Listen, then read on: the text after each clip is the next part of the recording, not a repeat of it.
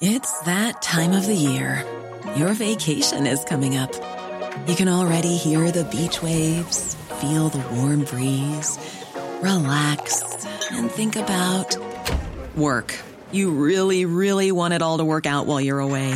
Monday.com gives you and the team that peace of mind. When all work is on one platform and everyone's in sync, things just flow. Wherever you are, tap the banner to go to Monday.com.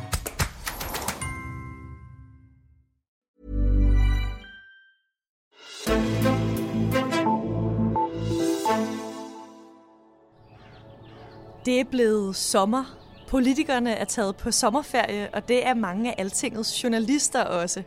Derfor sender vi 2 gange om ugen i hele juli og en del af august en sommerserie fyldt med interviews med nogle af de mennesker, som har markeret sig i den politiske debat i år. Samtalerne de er optaget live i vores podcaststudie på Bornholm i forbindelse med årets folkemøde, og de er lavet af en række forskellige journalister her på Altinget, inklusiv mig selv, Caroline Tranberg. Jeg håber, du vil tage godt imod sommerserien, indtil din almindelige Azure er tilbage i midten af august. Rigtig god sommer til dig, og rigtig god fornøjelse med Altingets samtaler fra folkemødet.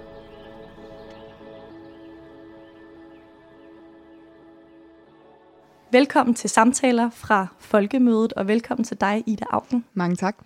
Du er medlem af Folketinget for Socialdemokratiet, og så har du beskæftiget dig med klima- og miljøpolitik i rigtig, rigtig mange år. Og det er også det, vi skal tale om i dag. Vi skal tale lidt om din bog, som du har udgivet, der hedder Tro på det, klima, håb og handlekraft. Så skal vi tale lidt om forskellene på klimapolitikken i Radikale og Socialdemokratiet, og se lidt frem mod et valgår. Men lad os starte med bogen, som du har skrevet og udgivet i år. Hvorfor har du skrevet den her bog nu? Jeg har skrevet Tro på det, fordi at, jeg synes, jeg ser en opgivenhed brede sig. Man kan jo godt, når man sidder og læser FN's klimarapporter, tænke, at det er for stort og for svært og for komplekst, eller man kan føle, at det går så meget den forkerte vej, at man kan blive slået ud af det. Så for mig at se, er det meget afgørende, at vi bevarer optimismen. Og jeg skriver også, at optimisme er en pligt i bogen, fordi at jeg mener, at man hver dag skal stå op og sige, at man tror på det, og at man kan ikke byde sine børn andet end at gøre sit allerbedste. Og bogen går igennem en lang række områder. Den går igennem transport, den går igennem energi, den går igennem modebranchen, den finansielle sektor. Hvad sker der de her steder, for at folk kan se, at der er en stor forandring i gang, og de kan se, hvor de selv kan være med.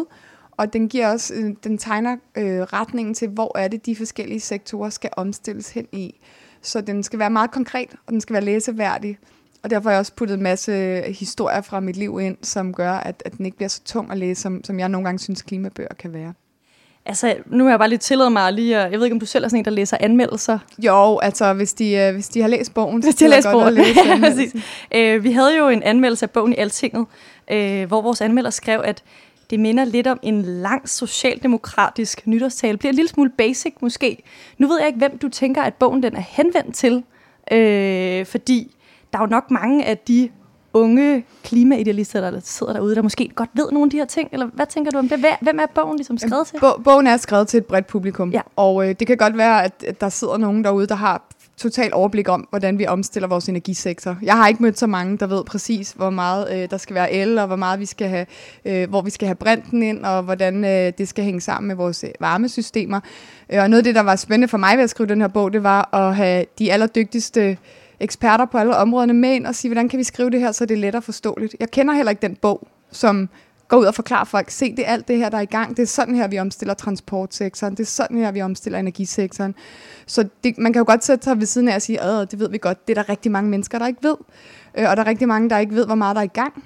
Og der er mange, der ikke kan se de forandringer, som sker. For eksempel kan man ikke se, hvad for nogle elektroner, der kommer ud af en stikkontakt, så man kan tro, der ikke sker noget.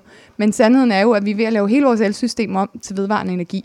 Så det har været meget vigtigt for mig at blive konkret, både i hvad der sker og hvor vi er på vej hen. Nu har du jo før siddet som minister på miljøområdet. Da jeg så den her bog, kom jeg til at tænke på, om det her det er i virkeligheden en lille slags ansøgning for at komme ind mod en ministerpost på enten klima- eller miljøområdet igen for dig? Nej, for mig er det her den bog, jeg gerne har ville skrive i mange, mange år. Okay. Fordi jeg synes, det er svært at skrive en klimabog, som også er til at læse. Enten bliver det for nedslående, det bliver for teknisk, det bliver for kompliceret, det bliver lidt kedeligt. Så jeg prøvede at krydre den med en masse historier fra mit eget liv, så den blev lettere læselig og lettere tilgængelig. Og for mig at se, at det som jeg synes, at det er jo nemt at stille sig på sidelinjen og sige, at alle andre er idioter. Jeg synes, der står lidt for mange på den sidelinje og siger, at os, der prøver at gøre noget, vi er dumme, og vi gør det dårligt. Altså, politik er kompliceret. Det findes sjældent den gode løsning. Når man tror, man har en god løsning, så viser det sig, at den har en masse omkostninger, eller nogle andre betaler en regning. Så jeg vil gerne have nogle flere ind i det politiske rum, og blive med ansvarlige. Og hvis nogen så en dag synes, at jeg skal tage noget lederskab igen, så er jeg altid klar, fordi for mig, jeg er i politik for at prøve at skubbe tingene hele tiden og lede og skubbe alle de steder, jeg kan. Og i politik sker der altså lige så meget bag linjerne, som når man er minister. Jeg tror, at den her valgperiode har jeg formentlig flyttet mere næsten ved at sidde bag linjerne og skubbe nogle ting. Det var de her energiøer, hvor vi nu skal bygge 150 gigawatt. Altså det er strøm til 230 millioner mennesker. Jeg var den eneste, der gik til valg på energiøer. Ingen anede, hvad jeg snakkede om. Og få skubbet det igennem på de her 4 år, og nu skal vi bygge strøm til 230 millioner mennesker, og få mange til at se pointen i det. Det kan man jo godt sidde og kæmpe sig af på sidelinjen og sige, det er ikke noget, og det er bare... Altså nu læste jeg den der anmeldelse, jeg synes, den var lidt useriøs, fordi... Altså, hvad kom dog selv ind i kampen så, og flytte nogle ting, ikke? Jeg lagde også mærke til, at nogle af de andre, Jesper Teilgaard, der anmeldte den i Information, som jo har været i det her klimaområde i 100 år, han skrev det en fremragende bog. Så dem, der har været og arbejdet med det her i mange år, ved, hvor svært det er at flytte tingene. De tager i hvert fald lidt bedre imod, end dem, der står og bare siger, at vi andre er lidt dumme. Så du synes, du har flyttet mere nu her, som en del af Socialdemokratiet, uden at være minister, end du gjorde, da du var minister? Eller hvordan skal jeg forstå det? Vi har i hvert fald set i de her 3,5 år, eller 3 år, at der er rykket mere, end der rykkede de foregående 15 år. Og hvor meget af hvad skal man sige, æren, jeg skal tage for det er lige meget. Men der er simpelthen sket mere nu her, end der er sket i rigtig mange af de tidligere år. Og det var jo så inkluderende de år, hvor jeg var miljøminister. Nu er det så også noget andet, man flytter på. Det var jo, jeg lavede hele det der skift fra affald til ressourcer, og prøve at sige, hvordan kan vi sortere noget mere affald, hvordan kan vi få cirkulær økonomi ind som en tænkning. Og politik er mange ting. Noget af det er at sidde og være en minister, der bestemmer. Noget af det er at inspirere sine kollegaer og presse dem. Og det er så noget af det, jeg fortæller i bogen, hvordan jeg arbejder politisk. Jeg vil også gerne tale en lille smule med dig om det, der skete for cirka 1,5 år siden. Du skiftede fra Radikale til Socialdemokratiet. Du har også været i SF tidligere. Men jeg kunne godt tænke mig at spørge dig, sådan, hvad du egentlig synes den største forskel på klimapolitikken i Socialdemokratiet og Radikale, som du tidligere har været medlem af, er?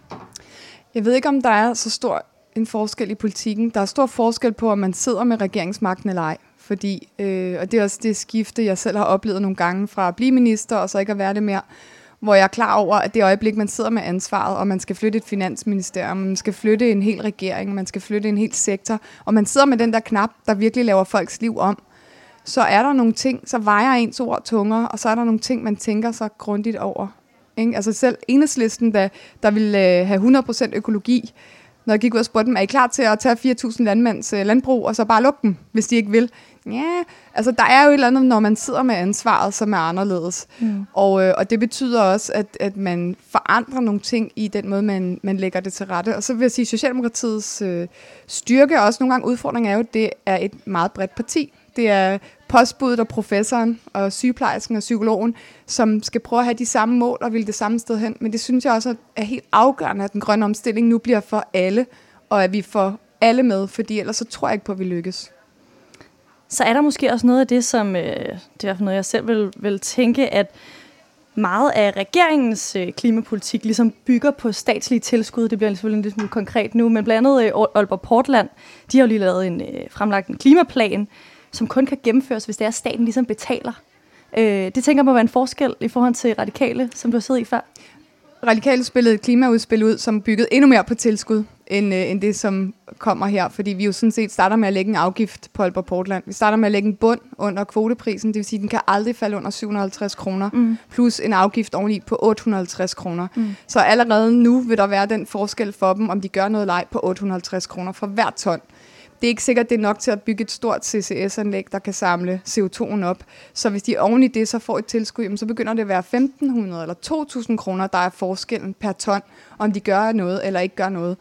Og for mig at se, det afgørende for Danmark, det er jo, i stedet for at lukke industrier, så omstille dem. Vi kunne godt bare have lukket DONG, som det hed dengang, og sagt, I har 80% kul og 20% VE.